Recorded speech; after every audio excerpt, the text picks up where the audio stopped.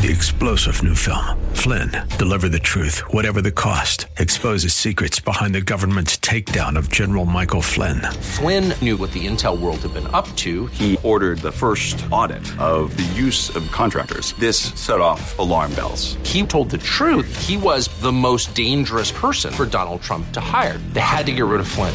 Flynn, deliver the truth, whatever the cost. Available now. Watch it today. Go to salemnow.com. salemnow.com. Thanks for listening to the Town Hall Review with Hugh Hewitt podcast, bringing to you the best voices on the stories and issues that matter. Helping make it all possible is the generous partnership with the Pepperdine Graduate School of Public Policy and ADF, the Alliance Defending Freedom. Here's another piece I'll trust you enjoy. Nigel, Farage, are you there?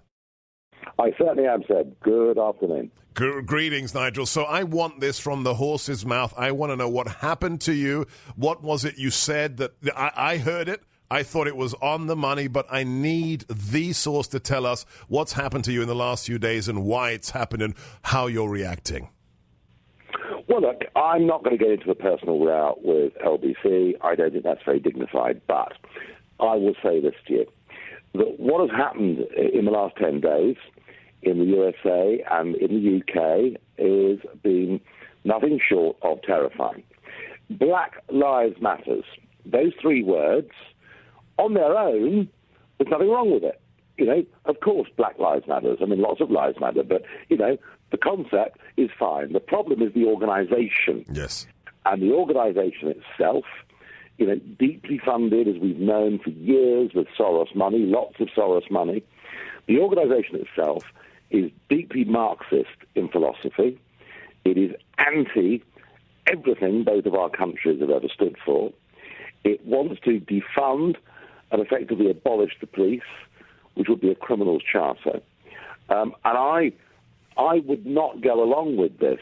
You know, we have to parrot Black Lives Matters is a wonderful organization because it isn't. That's the first point. The second point is, you've seen this in America with Columbus and others.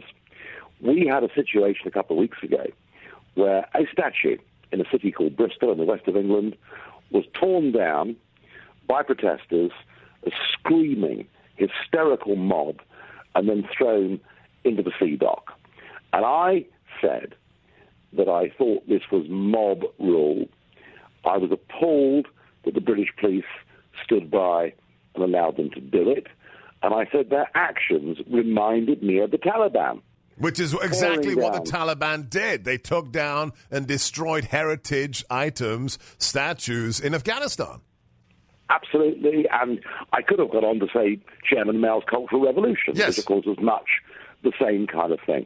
Now, what I'm saying to you is this, that the pressure that has come on television presenters, newspaper journalists, online bloggers, radio presenters and others is twofold.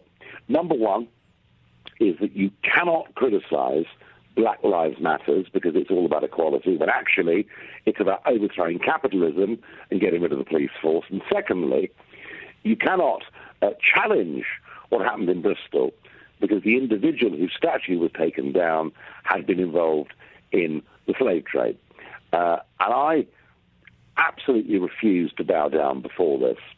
And where we've got to with Black Lives Matter and a lot of associated organizations, again, and I'm going to say it for a second time on this show because it's true, Soros-funded, is you see organizations like Media Matters. Yes. Now, it's happening right now to Tucker Carlson on Fox News, where what they're doing is their activists are bombarding the advertisers to those shows, saying, you know, if you continue to advertise, with that individual, with that station, we will stop buying your products. And the advertisers get nervous. And that really said, without being too specific, that is what is going on. And the bigger picture than me, although I have to say, you know, I'd done that show for 3.5 years. You've been a regular guest with me on that show. We had the highest national ratings of any show that LBC had, and very much an up-and-coming station in British media, challenging, you know, the orthodoxy of the BBC. So I have to say I'm not happy about what's happened.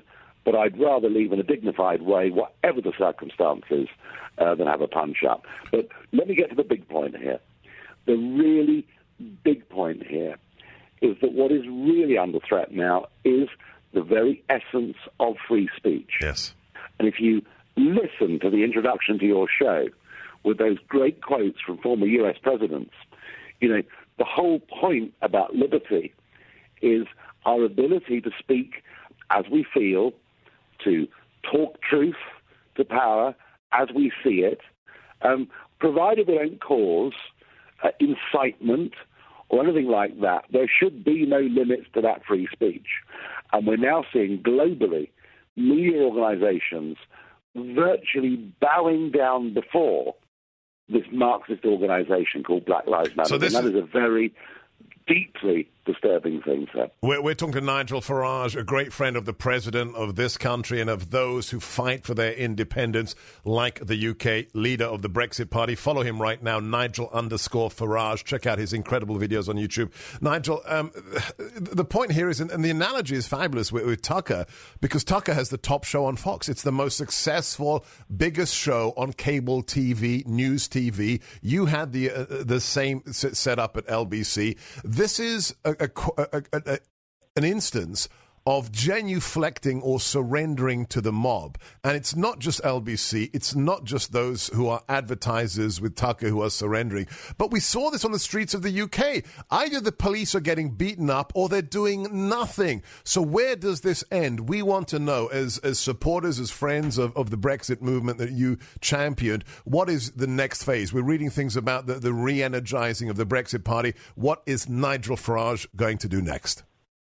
Well, look, I was leader of UKIP for years. I put the whole question of independence into the mainstream when nobody would talk about it, least of all the British Conservatives who'd sold out to it. I thought I'd succeeded. We won the referendum.